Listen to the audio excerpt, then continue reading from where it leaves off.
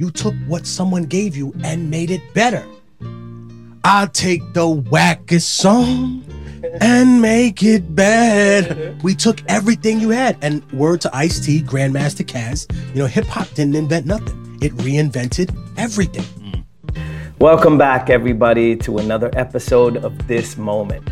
This is your transatlantic bridge connecting Stockholm, Sweden to Harlem, New York City. And as you know, our goal is to share BIPOC stories and experiences through food, music, and culture.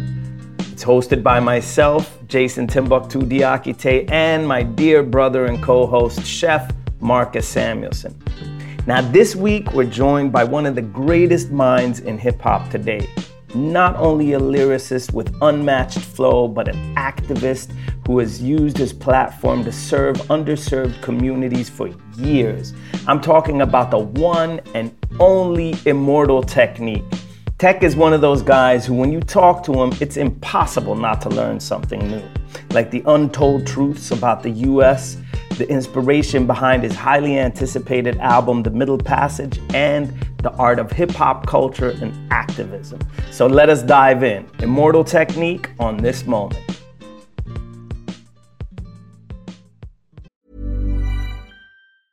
Hey, I'm Ryan Reynolds. Recently, I asked Mint Mobile's legal team if big wireless companies are allowed to raise prices due to inflation. They said yes. And then when I asked if raising prices technically violates those onerous two-year contracts, they said, "What the f*** are you talking about, you insane Hollywood ass?" So to recap, we're cutting the price of Mint Unlimited from $30 a month to just $15 a month. Give it a try at mintmobile.com/switch. $45 up front for 3 months plus taxes and fees. Promo rate for new customers for limited time. Unlimited more than 40 gigabytes per month. Slows full terms at mintmobile.com. Spring is my favorite time to start a new workout routine. With the weather warming up, it feels easier to get into the rhythm of things. Whether you have 20 minutes or an hour for a Pilates class or outdoor guided walk, Peloton has everything you need to help you get going. Get a head start on summer and try Peloton risk-free with Peloton Rentals at onepeloton.com/bike/rentals. So it is an immense honor and a pleasure to welcome onto This Moment not only an MC and an amazingly profound artist, but also an activist and a scholar and Harlem native, Immortal Technique. Tech, it's great to have you. It's great to have you on the show. It's great to see you again, man. Thank you very much for having me here. How you feeling, man? How you feeling today? I'm feeling good. I'm ready to jump right into it. It's springtime. We're in your neighborhood. You're a Harlem native. Now, I am not a Harlem native. My dad was born here. My grandfather migrated here from the South. My great-grandmother migrated here from the South. Basically, my family's lives have taken place in this town. I'm born in Sweden, raised on stories about this mythical cultural landscape that we're sitting in. But even I, with my own eyes, from having lived here in different times of my life, can see that things are changing. Can you describe to me some of the changes that you see going on in Harlem today? I think that it's crazy to see kind of the imbalance in Harlem. Or there was a sister that lived in the projects that's across the street from my house. And one day she said, "Oh, they coming." And I said, "What?" She said, "This whole area be gentrified." And I said, how do you know, Missy? And she said, "Look at they're opening the ground." And I looked, and sure enough, there was construction all down Broadway where they had opened up the street, and it was like a cavern down there. And she said, "You know what they're doing, young man?" And I said, "What?" She said, "They're replacing the water pipes after 50 years. And I looked at it, and they were taking out the pipes. And Jason, the inside of the pipe looked like a clogged artery. And that's what everybody been drinking up there for the past 50 years. But now it's not good enough. No. Right? For example, there's a law in Denmark, and I'm not using this platform in Sweden to insult Denmark because No, but I'm just saying because there's plenty of things that Sweden and every other country has done wrong, including the United States. Yeah.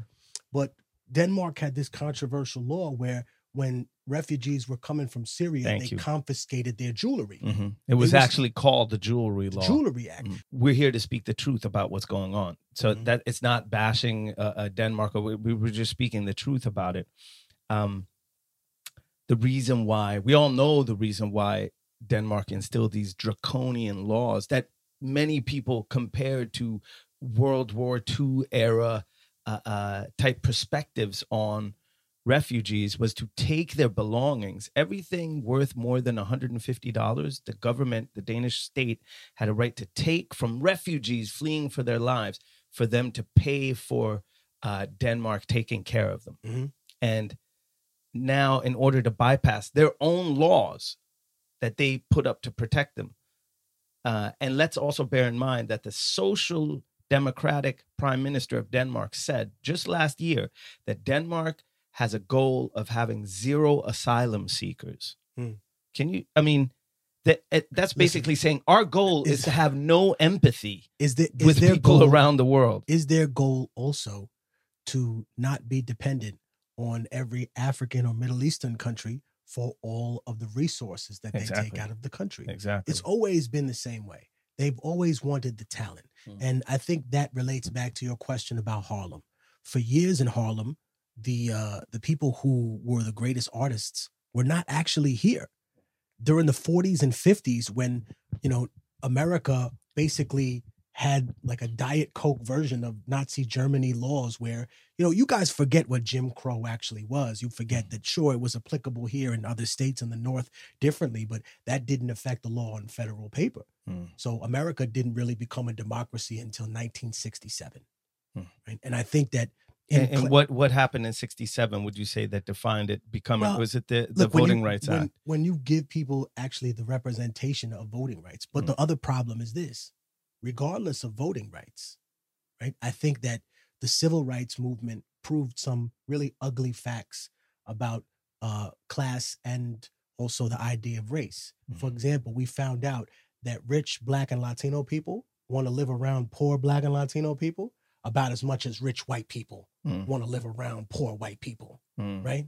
Rich white people don't want to live around poor white people. When you talk about a redneck, you know what that actually means. It means those white sharecroppers that used to be in the field, right? And when they took off their shirt, their back was white and their neck was red. So it was an obvious class assignment. People would say, oh, well, look, of course, white, trash, sharecropper, poor person. We don't want you here. You know, you're not going to marry into this family. You know, social climber. We're not here for that. We're here to consolidate. Wealth marries wealth. And I think in Harlem, it's an interesting area because we've always seen it as a quote unquote Black neighborhood. I've always grown up knowing that, right? But Harlem has a long history. It was an indigenous area once upon a time where there were no people. Then there were Dutch, right, that came here. That's where the name actually comes from. Absolutely. Right now, when from I was a little the very kid, wealthy town of Harlem in Holland. I visited the real Harlem.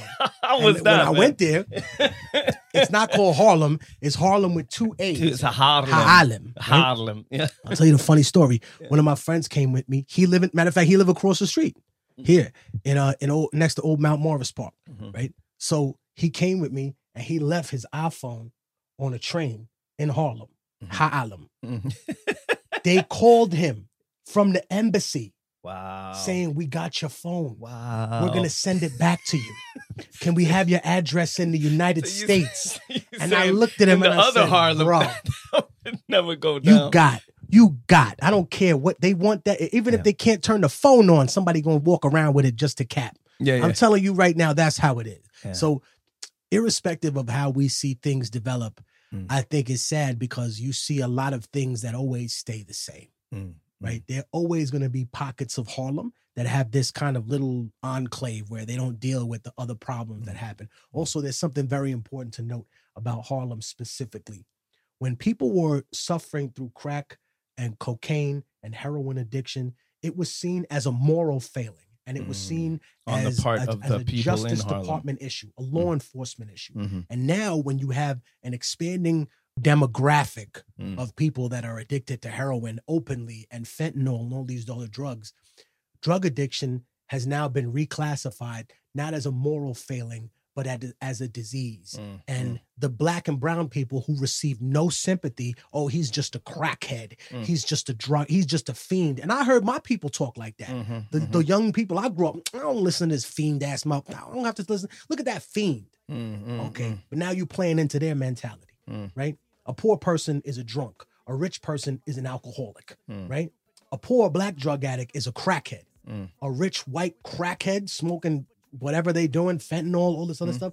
You're a drug addict who needs empathy and help. Who needs treatment. And I think that's where we lost it. We started believing that. We started believing that the so-called slave master philosophy, the American janissary psychology, the idea that somebody stole us and now we fight for this country. And if you think about it, how long did they really have you to turn them? That makes you wonder. How long do you need to own the people to turn them against their own people? Cannibalistic and lethal, but I see through the mentality implanted in us, and I educate my fam about who we should trust.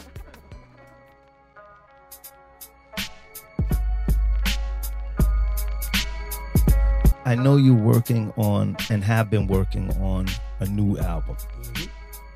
And I think your artistry is such a rare blend of scholarship, activism, and mastery in the art of emceeing.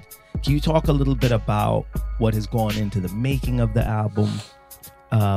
Some of the things that you have gone through while making the album in these past 2 very difficult years during the pandemic.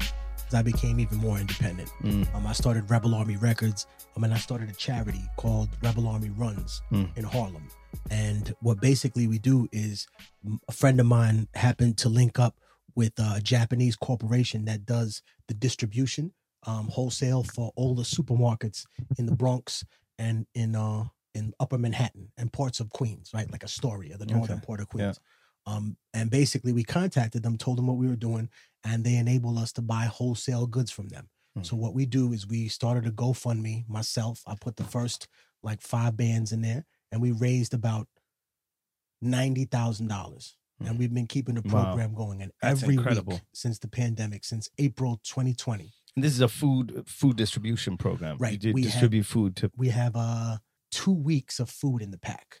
So we have rice, beans, we have 2 weeks of oatmeal, we got pasta, cooking oil, got sauce. And what does food insecurity look like today in New York City that you have seen? Well, without getting too specific, because it's a very, very in-depth conversation, a lot of food programs were canceled during the pandemic, right? Now, some people blamed Mayor de Blasio, which, don't worry, they're just angry, bitter, and right. But the point is this, is that, yes, there were a lot of food programs that were canceled in that particular time. And essentially, the need was left there. So while people were on the internet, and I didn't forget you, I didn't forget y'all thinking that the virus was made from 5G or the cell tower, but whatever things were coming out, nobody understood what was going on, but there was instability. So I'm going to explain you. I came with my parents and I took them to Fairway when the pandemic started. And when I walked into Fairway, I seen old white people fighting over lettuce. Wow. And this isn't even bad. This isn't even the food shortages that are coming, people, right? These white people were fighting over kale and lettuce. I seen people shoving each other in an aisle. You're not going to see black and brown people fighting over kale. I saw this shit and I was like, what the fuck? I said, Dad, go back in there. My parents older, late 70s. So I'm like, oh, chill in the car. Let me get the goods, right? I damn near had to knock somebody out for a thing of toilet paper. Try to grab my toilet. I'm like, yo, bro, you really want to get duffed and laid out over some toilet paper? I said, there are 2 empty rolls up there. Take them. And dude was like, oh, I got you, man. I said, yo, man, fuck out of here, dude. And I looked and I said, imagine an elderly individual experiencing this. I'll take it another step farther. I'm not ashamed of my age. I'm proud I made it this far. And I hope y'all make it this far too. When I was a little kid growing up, TV only had 12 channels, right? And it turned off at 2 in the morning. And I hear you. I grew up in Sweden. We only had 2 channels. Right. So imagine how elderly people feel now, right? Imagine how elderly people feel now. They got 1,000 channels. And around every the single clock. one of them tells you something different. One of the channels says COVID is a hoax. The other channels tell you, oh, you're going to die tomorrow unless you get a booster and 16 shots in your neck. The people don't know what to believe. So they scared. They in their apartment. So what we said is come to the line. Those who can't leave their apartment, we'll deliver the groceries to your door. We also do Pedialyte. We did diapers, and we did feminine products for women because in Albany projects, didn't just have a toilet paper shortage out there in Brooklyn. They had a maxi pad shortage, and women were using shirts and shit like that. My man told me. And I said, that's not right.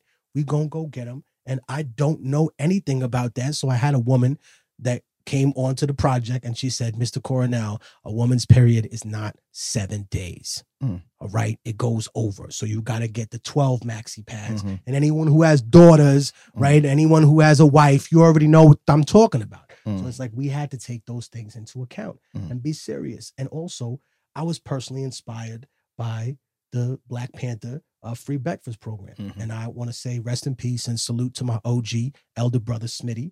And he was not just a Black Panther, all right? The first lesson he ever taught me, he said, listen, you know what? The Black Panthers, they were younger than you. He told me, and other people confirmed things that I had never heard about. Like when they confronted police, dude would give him like some Marine Corps hand signal, and he said something specific to him. He said, Sergeant, you hiding behind your stripes. Come across the street.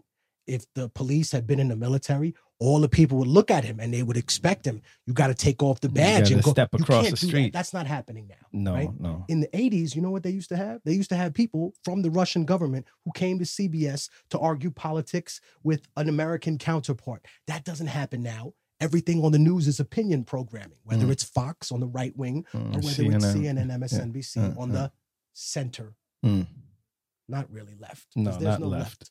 here in that sense, right? And people say that they're like, oh, but the Democrats are communists. And I'm like, yeah, 1% for infrastructure. Well, you have somebody like Bernie fucking Sanders. Joseph Stalin here. we would, from the Nordics, we would say that Bernie Sanders is a classical social democrat, which means you're a market liberal, a market liberal who believes in a social welfare system. Well, you have to understand that in America, people have been trained to think that anything left of hunting the homeless for sport is communism. And that's unfortunately infected people because they haven't recognized that we do have socialism in this country for rich people. They don't pay taxes. They don't. Oh, yeah. Some of the most subsidiary efficient companies. socialism is what the corporations enjoy, which is huge government subsidies and tax exemptions. You know what I and so liken it forth. to? I liken it to the way that all in Latin America, right? Because a lot of my friends in Harlem and Heights,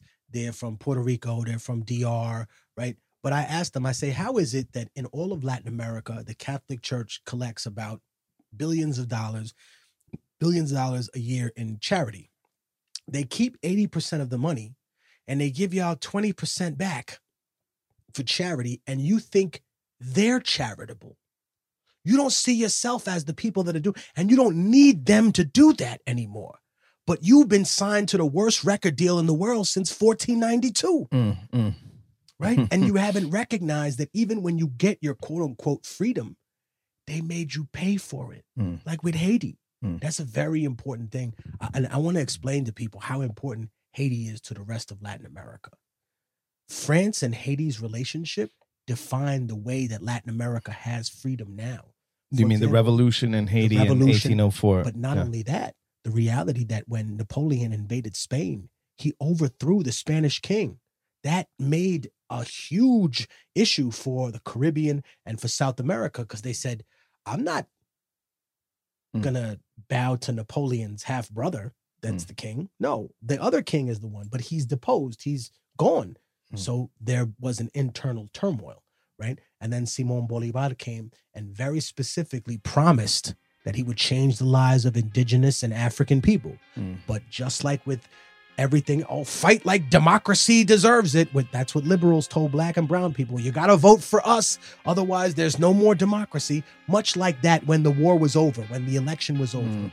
The black people went back to the fields. The indigenous people went back into that dirty little mine where you can't breathe and you die of 16 of lung cancer, right? And the Africans were worked to death in sugar canes. And what changed for us, right? So that's why when people say, oh, we need to have a revolution, okay, who's in charge, right? What are we really getting out of this? What are we doing? What are we risking it for? I want you to talk about the album you're making and what, what's gone into the making of that and what you've gone through while writing and recording it. I lost a lot of people in my life. family members, friends.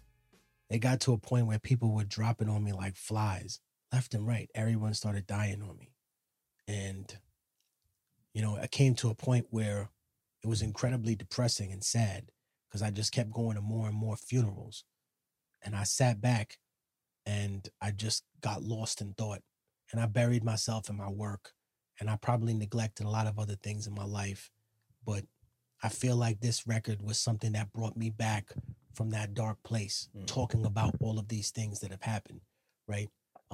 Because even though the record is the middle passage, which is discussing the transfer of someone who's totally free in a society, however you live in Africa or anywhere else in the world, and now you're moved to the purpose and point of being a commodity.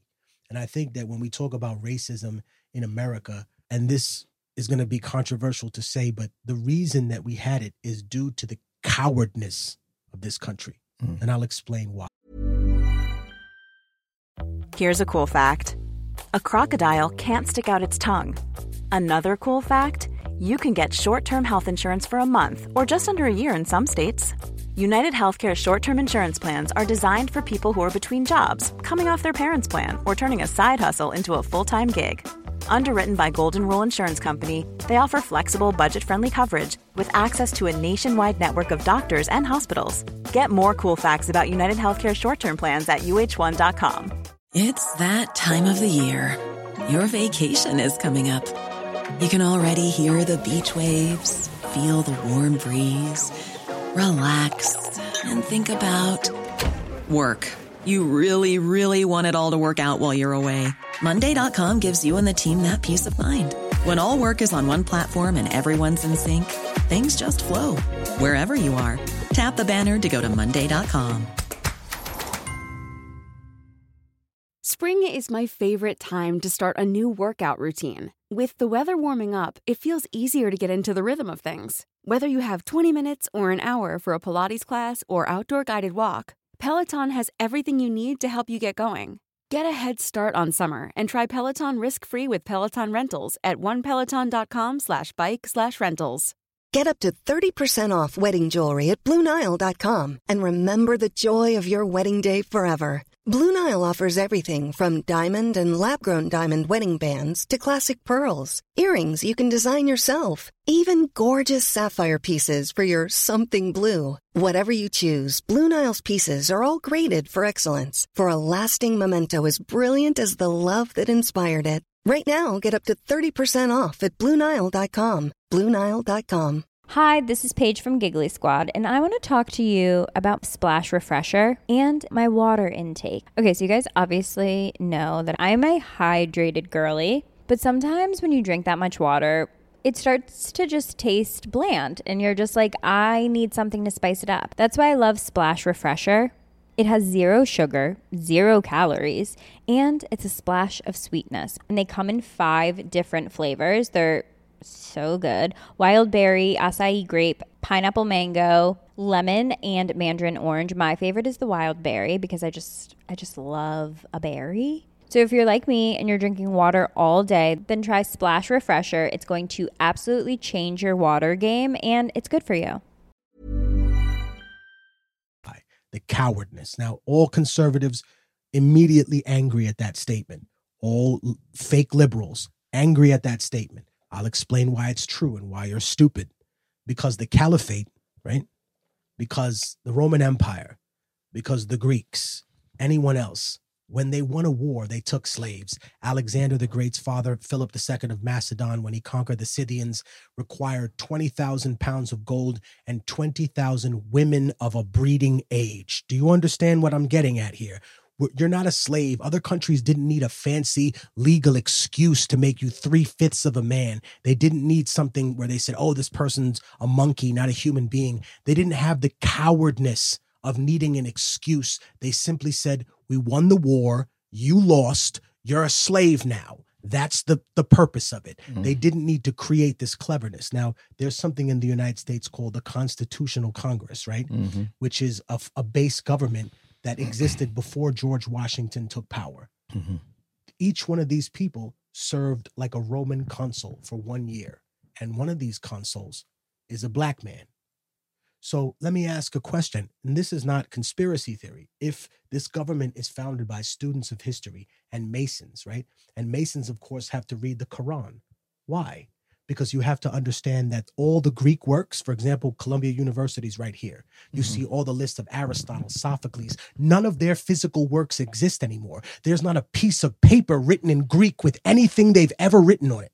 All their works were preserved by Arab scholars during the Umayyad Caliphate, and then subsequently the Abbasid and the Fatimid when they came over. These were then copied and sent to Cordova, the Cordovan Caliphate in Spain, which was the only place at the time where you could study 3 different religious theological Judaism, studies, Christianity, and Islam. This was openly, and this was revolutionary for that particular time. So it's not like I'm saying, oh, Europe is evil. No, the governments that you have are evil. The people themselves, I believe, sure, there's original sin, but I also believe in original innocence. So just to circle and complete the point, there was no fanciness in that sense.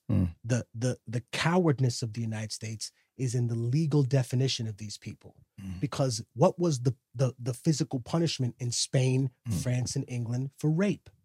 It was gelding at the time. Wow. Gelding is taking hot pincers and taking your cock and balls off root and stem.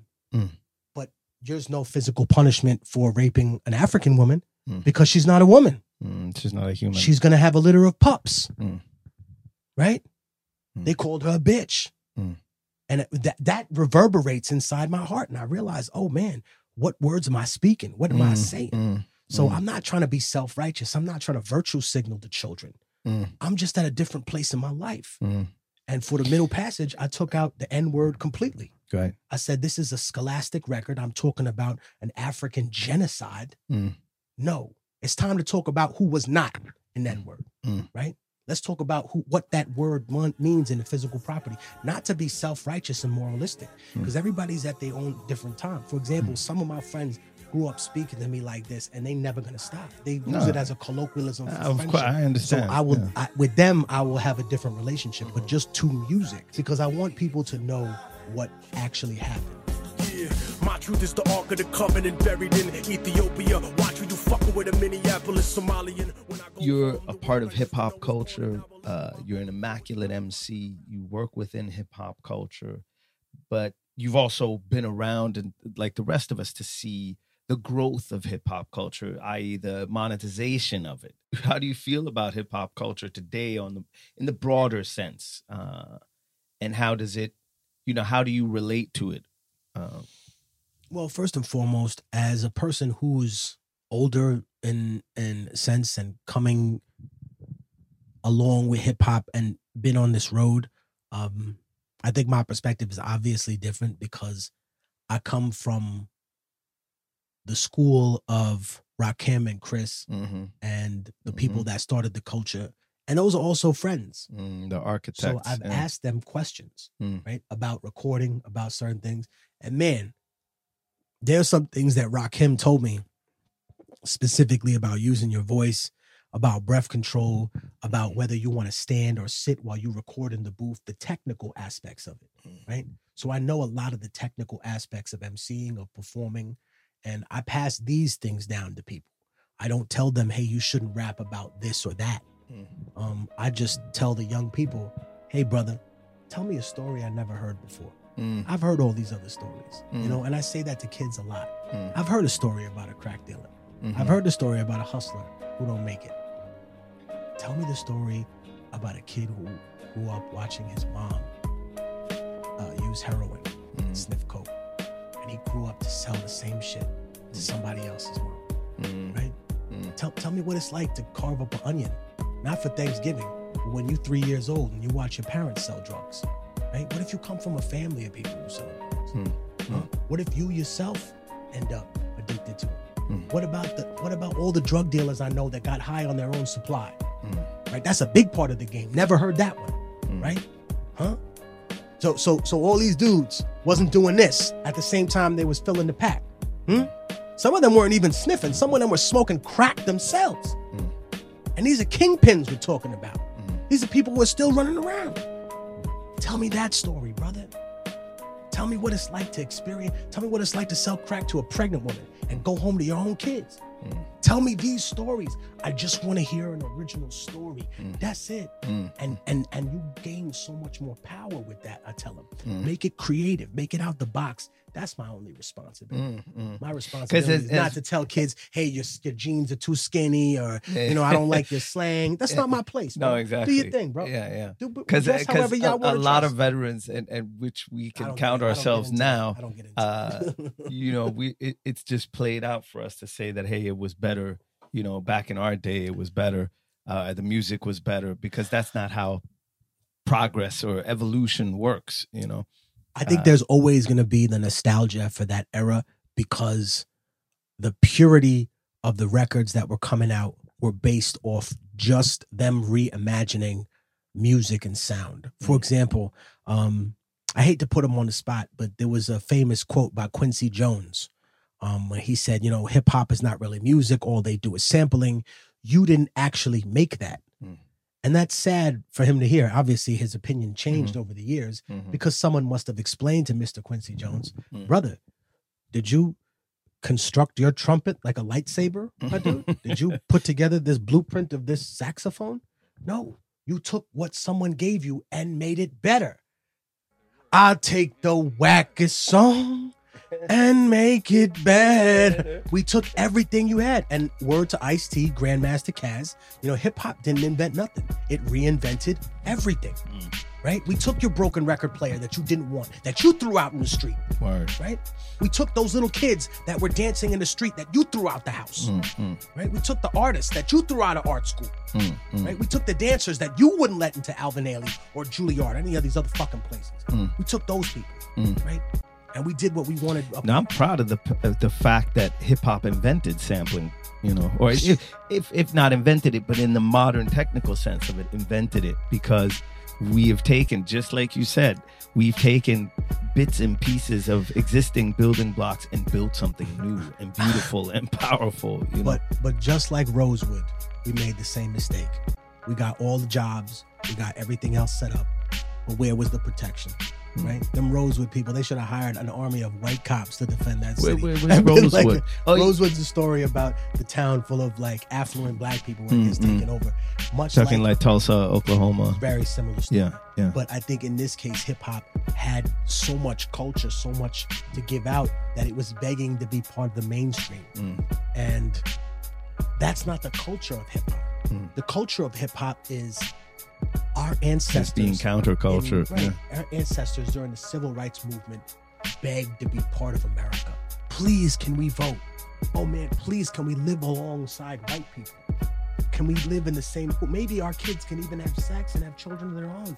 And I go back, since we're in Harlem, to the Marcus Garvey conundrum. That's a very important conversation for people to have. And the Marcus Garvey conundrum is this. Marcus Garvey said, I serve the black people of Harlem. And they have an important question to ask themselves. Do they want to go back to Africa? Do they want a country of their own?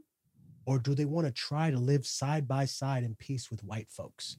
And I'm going to tell you something else. He said, if you don't pick one of these three things, the worst option out of one of them will be given to you. And you'll have to live with it. And what was the worst option? Them believing that they live peace and side by side off the goodwill of white folks, treated equally, treated to be ignorant. And what did you do? For another 100 years, we had to contemplate that.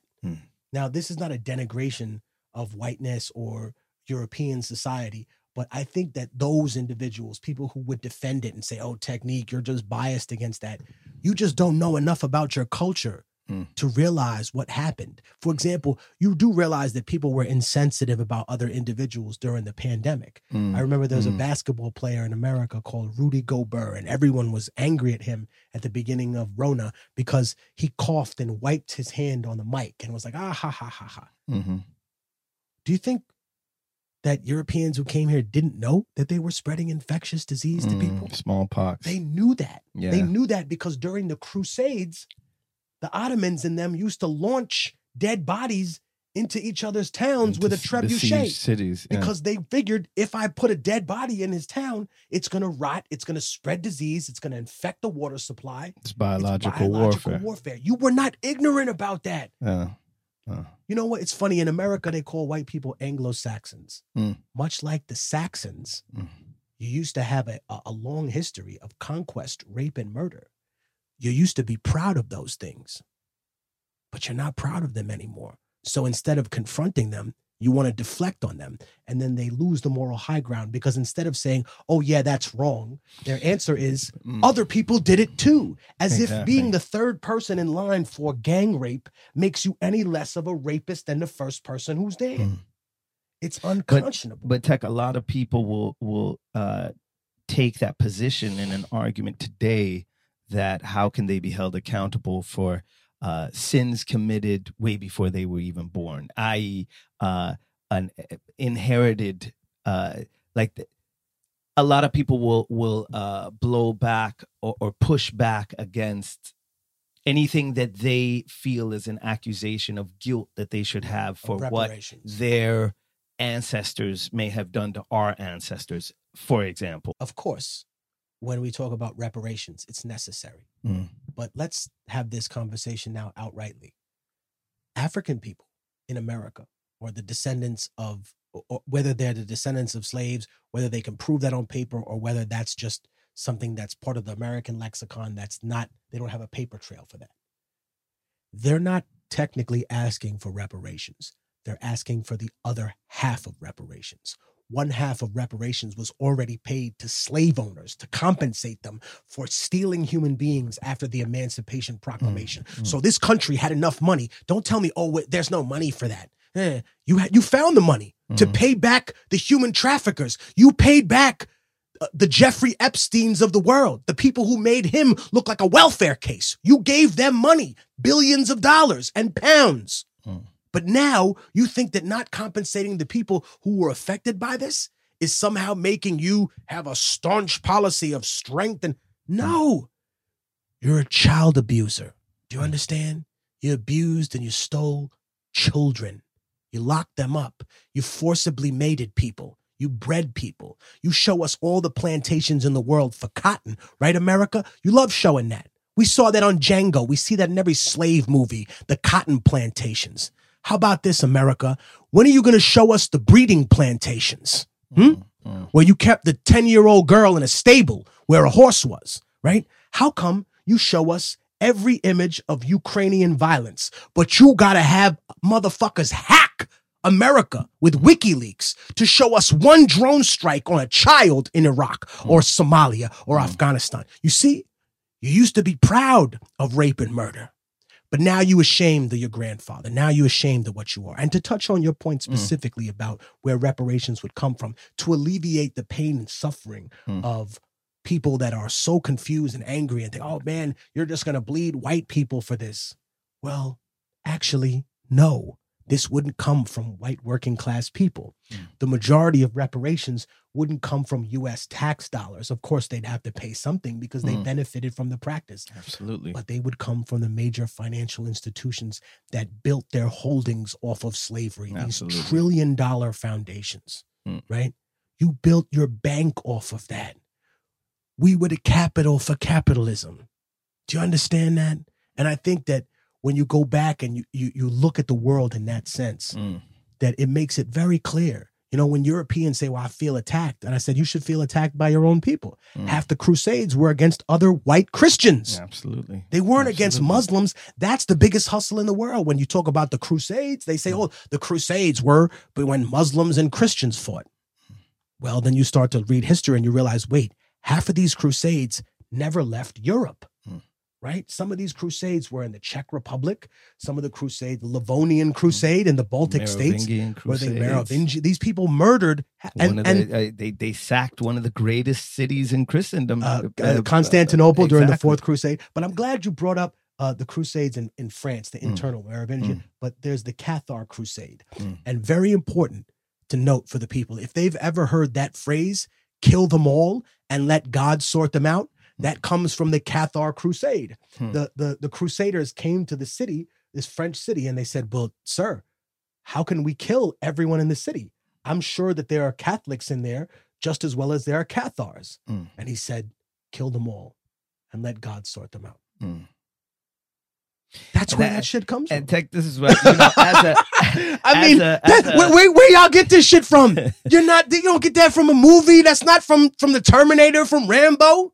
Yeah. That's from the people that y'all are still doing this to. But Tech, as a lover of, history and historical texts, of which you are such a prominent scholar of, it makes me think of, I think it was KRS-One who said, this is not history, this is his story. This re-examination and telling a truer history, because that's another thing. So many of us or the majority of us are taught a history that is incomplete, or even at worst a lie, and all these historical connections and truths, I think that you use so efficiently, use hip-hop music to shine a light on, and I really respect you for that, among many things, Tech, that you use your flow, your rhyming ability to also inform us of that. And I see you as one of few beacons still doing that,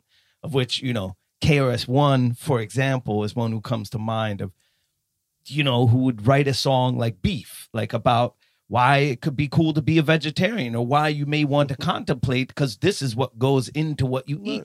That type of, information, edutainment, as he called it. So I think since we're bringing up Chris, as a young person, I was introduced to a different Jesus than the slave Bible Jesus.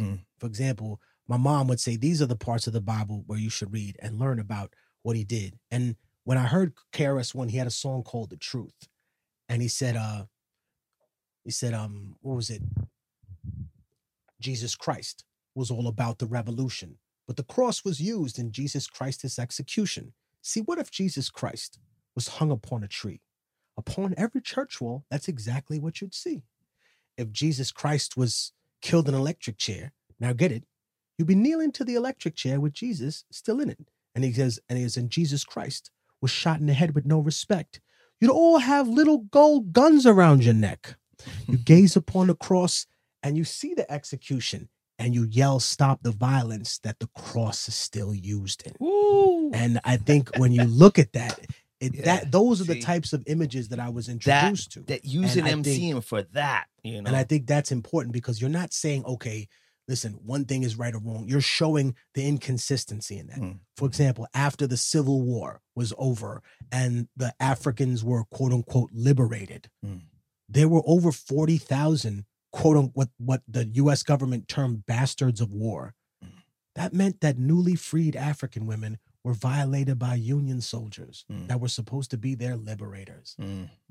Any oppressive tactic or oppressive force that exists in peacetime is going to be enhanced and even greater in times of war. I think that's the duality of man. We have this incredible capacity for good, regardless of race, creed, color, him or her. But you also have this other side of you, this selfish, horrible, what I would call the inner shaitan, which is why I think that everyone experiences jihad in their life, an internal struggle. Y'all think it's strap yourself to a bomb in a marketplace in some place you can't pronounce, but that's because you're ignorant about this. The jihad is an internal struggle, right? When you talk about the way the Imam expressed it to me, he said, can you see when someone conspires against you? Like, you know, anybody that's ever successful in life, there's a jealous person that's right next to them. There's somebody like right now, all y'all people who are out here, whether you have success at something, whether you're successful at nothing, there's a person that's next to you in your circle of people who seems like they're happy for you, but they're not really happy for you, right? This is applicable in all situations, in all life, where you have people that are duplicitous. Now, how do you as an individual react to that? Do you end up kicking a mule back, biting a dog back, or do you react to it by not becoming the people that did this to you, right? I know a lot of people that were abused when they were children, and they don't abuse their children because they say, I'm not passing this shit down. Like, yeah, I guess my parents normalized hitting me with an extension cord, but I can't do that. Like my friend, he made the perfect point for me. He said, imagine if you were in a restaurant and a waiter dropped the plate and the manager came out and smacked him in the face you call the cops. But you tolerate that for the kid? The kid dropped the plate. What you beating the shit out of him for? What is he going to learn from that? He just learns to be resentful against you. And one day he's big enough that you can't hit him no more. Right? And I think that's the reality that we're dealing with. Also, I'm going to say this, in terms of being from Harlem, I grew up have a pretty violent childhood. Like, I fight people all the time, fighting. I seen people stabbed, shot. I saw a lot of terrible things, but I saw a lot of good things too. You just have to learn to be able to balance that stuff. And I think that as a kid, watching like extreme amounts of violence in the street very much desensitized me to it, but it also taught me something.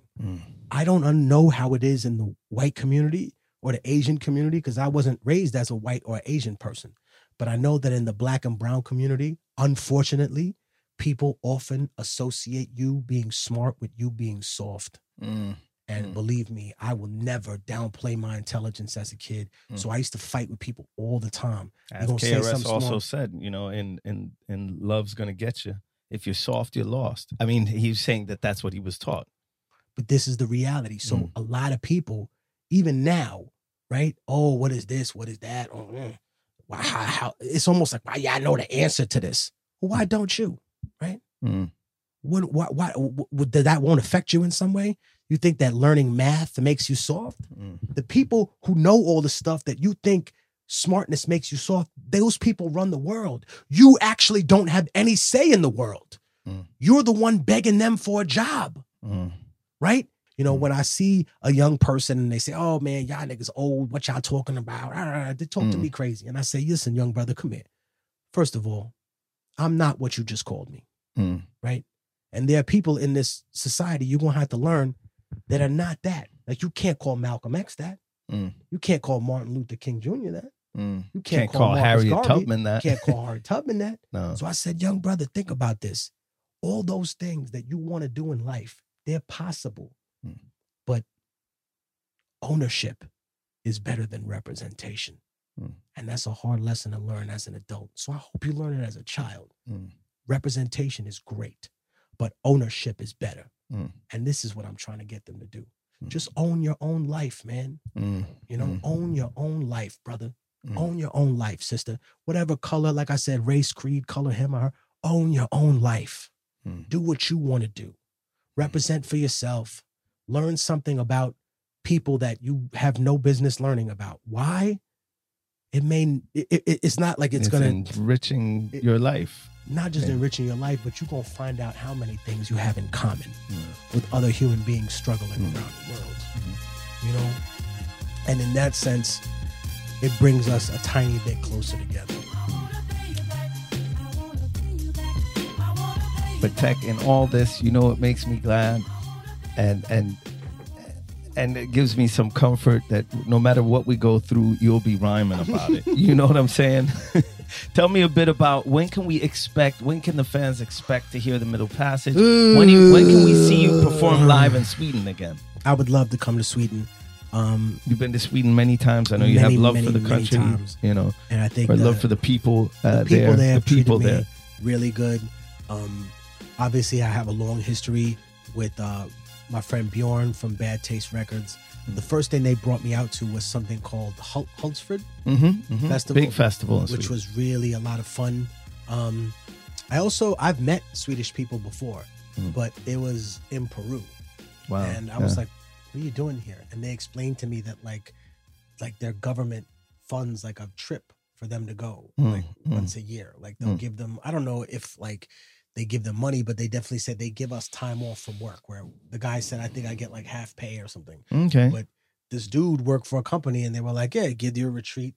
So they go different places in the world. I guess that's different. When they were Viking her, they went to other places in the world to take people's shit. Now they go other places with the kroner that's stronger than the dollar. And they're like, I'm going to take your shit, but I'm paying you a piece of paper for it. So I've met people from around the world that come to Sweden. Obviously, in America, there's this idea that Sweden is full of like blonde 7 foot tall blue-eyed, blonde women, but nah, there's actually a lot of different type of people in Sweden. You know, that's one of the most common reactions I get in this city when I say I'm from Sweden. They're like, really? because you look like you're from the Bronx. But so, and when can the fans expect the album, brother? Right now we're 14 songs in. Dope. So I've never been closer. I don't know exactly when. I'm waiting on some paperwork to set up. Like, when new do you know distribution. that an album is done? Like how, I guess for me personally, if there's a, once we go to mastering, yeah. once we go to mastering, usually, I'm not doing shit. Usually those I got another verse. Exactly. Save it for the next one. I'm always trying to get something in the last minute, but usually it comes to a point where somebody has to tell me, you know what, you're done. This is the album. You're done. Step away from the album. No, nobody does that. No, I wish I doesn't had, come in and I say, wish I listen, had that. Tech. No. Listen, Tech. Okay, we'll send Bjorn in and say, Tech, that's not gonna work right here. But I think for people who don't know, he's talking about my producer, Southpaw. Southpaw has a unique history. He actually started at Bad Boy. Oh wow. He worked for Diddy about 20 some odd years ago. And he worked as a tape librarian, and then he's actually the one that was taught by Diddy's engineer, Jimmy Lee, another great guy, to do like a lot of work on Pro Tools. So he actually switched out all the Puff stuff from Reels to Pro Tools. So he knows his tech. He knows his shit. And, me and him have just been working tirelessly on stuff. And he got some real surprise bangers on this record. Oh, you played me a few tracks. The thing I'm going to say. I can tell all y'all out there, he's got some heat. The thing I'm Tech and Southpaw got some heat for y'all. And not just heat, but it's also informative. It's educational. It's inspirational. I think the thing that we did different this time is usually when I make a record, I just make that number of songs and I leave it alone. Yeah. Whereas this time, I'm going to have a record and then I'm going to have like 3-4 extra songs that I just have around so that I can use for movie soundtracks. There you or go. For collaborations. There you go. Or something like that. Or for the start of your next album. That's the next album. So Tech, thank you so much for coming on this moment. It's always an honor to, be in your presence and hear you speak.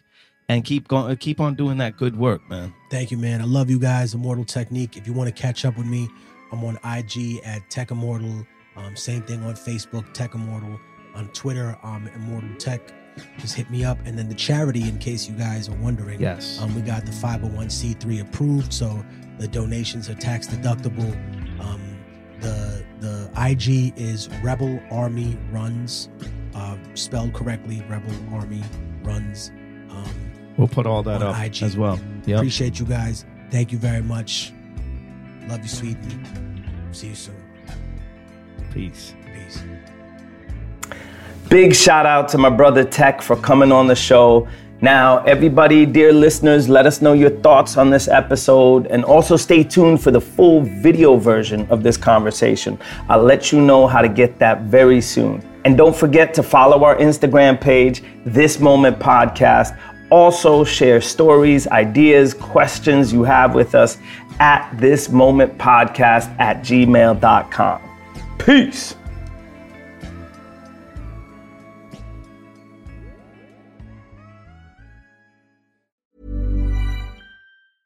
Hey folks, I'm Mark Maron from the WTF Podcast, and this episode is brought to you by Kleenex Ultra Soft Tissues, your ally to help tackle your allergy symptoms this season. I love the change of seasons, but nobody loves pollen and all those other things floating in the air that make you sneeze during this nice weather. Kleenex Ultra Soft Tissues are hypoallergenic and allergist approved, so fight back against watery eyes and runny noses without worrying about irritating your skin. For this allergy season, grab Kleenex and face allergies head on. Hi, this is Paige from Giggly Squad, and I want to talk to you about Splash Refresher and my water intake. Okay, so you guys obviously know that I'm a hydrated girly, but sometimes when you drink that much water, it starts to just taste bland, and you're just like, I need something to spice it up. That's why I love Splash Refresher.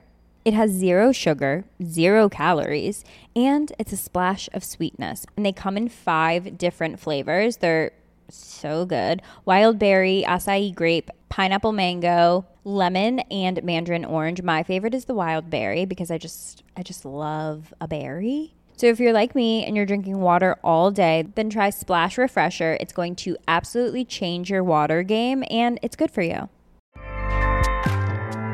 Acast powers the world's best podcasts. Here's a show that we recommend. The Real Housewives is a guilty pleasure for most, but if you're looking to not feel guilty about that pleasure, tune in to Everything Iconic with me, Danny Pellegrino, where I break down all the messy moments and behind-the-scenes antics of Bravo's popular franchise. And on Everything Iconic, I also interview celebrity guests like Kelly Ripa, Keke Palmer, Drew Barrymore, Cameron Diaz, and more about their guilty pleasures, their past work, and so much more. So if you're pop culture obsessed and find yourself watching way too much reality TV like me, tune into Everything Iconic with Danny Pellegrino, wherever you listen to podcasts. Acast helps creators launch, grow, and monetize their podcasts everywhere. Acast.com.